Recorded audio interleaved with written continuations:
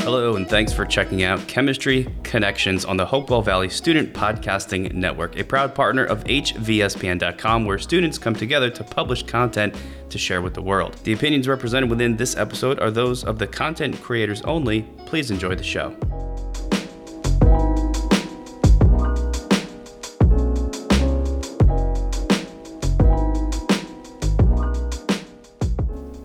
Welcome to Chemistry Connections. Our names are Nathan and Lucas, and we are your hosts for episode number 10, called The Chemistry of Breaking Bad. Today we will be discussing how Mr. Walter White creates his signature blue meth. In Breaking Bad, there are many episodes where chemistry is incorporated into the show. I mean, Walter himself is a chemistry teacher.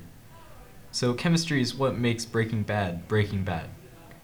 In this episode, we are going to break down one of the most iconic props in the show, the blue crystals Walter cooks up. Now, if you did not know, Breaking Bad is a popular TV show in which the main character, Walter White, a high school chemistry teacher, starts creating drugs and selling them to make cash after he's informed that he has cancer.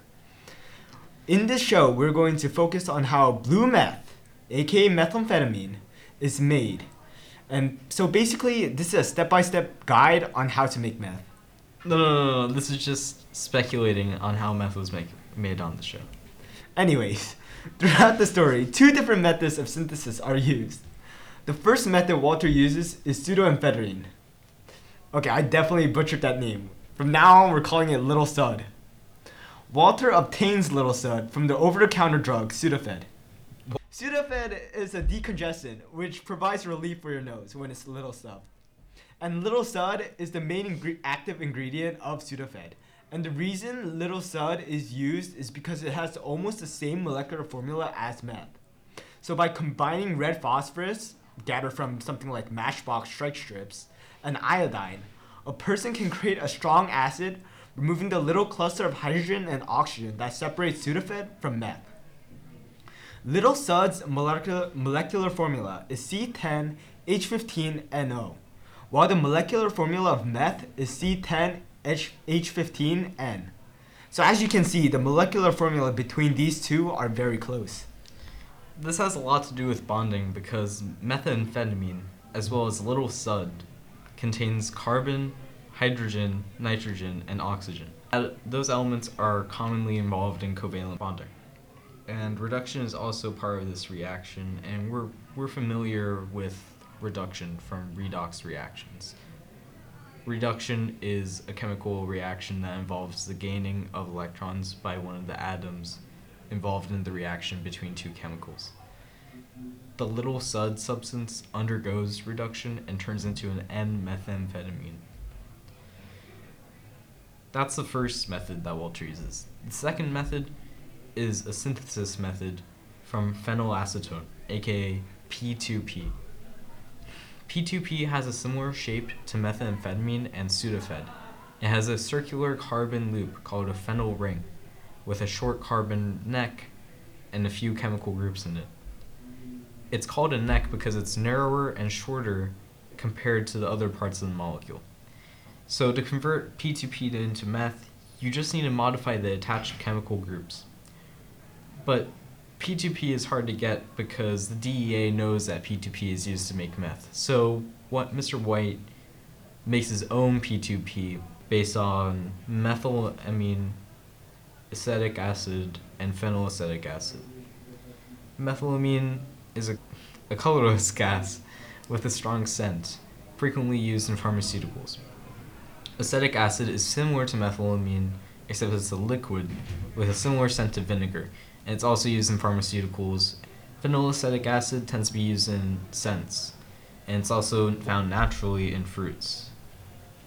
The first piece of equipment that's used in this process is called a tube furnace. And a tube furnace is pretty much an electric heater that's used to create compounds through synthesis and purifications. Next, reductive amination. I love animation. Okay, no. that's Anyway. such a bad joke. Wow, Nathan.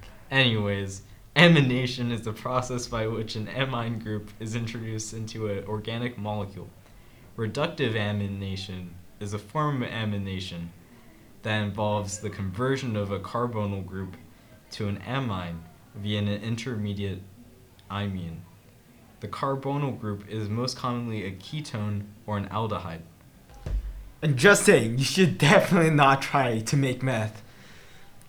Making meth it's not that complicated of a process, but alpha chloracetone, one of the ingredients of making meth, is an extremely powerful lacrimator that irritates your eyes and basically makes tears flow.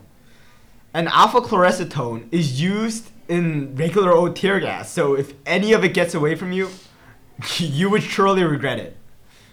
And sorry to inform you, but even if you did ignore my warning and try to make meth, you won't get this blue meth because the blue meth that's in the show is most likely tinted. Sorry guys, I know we really disappointed you. And we created this topic because we like watching Breaking Bad. And we want to learn more about lab equipment that's used to synthesize substances. We also like chemistry. And meth. Anyways, go ahead. We think it's interesting because we use it allegedly. Allegedly.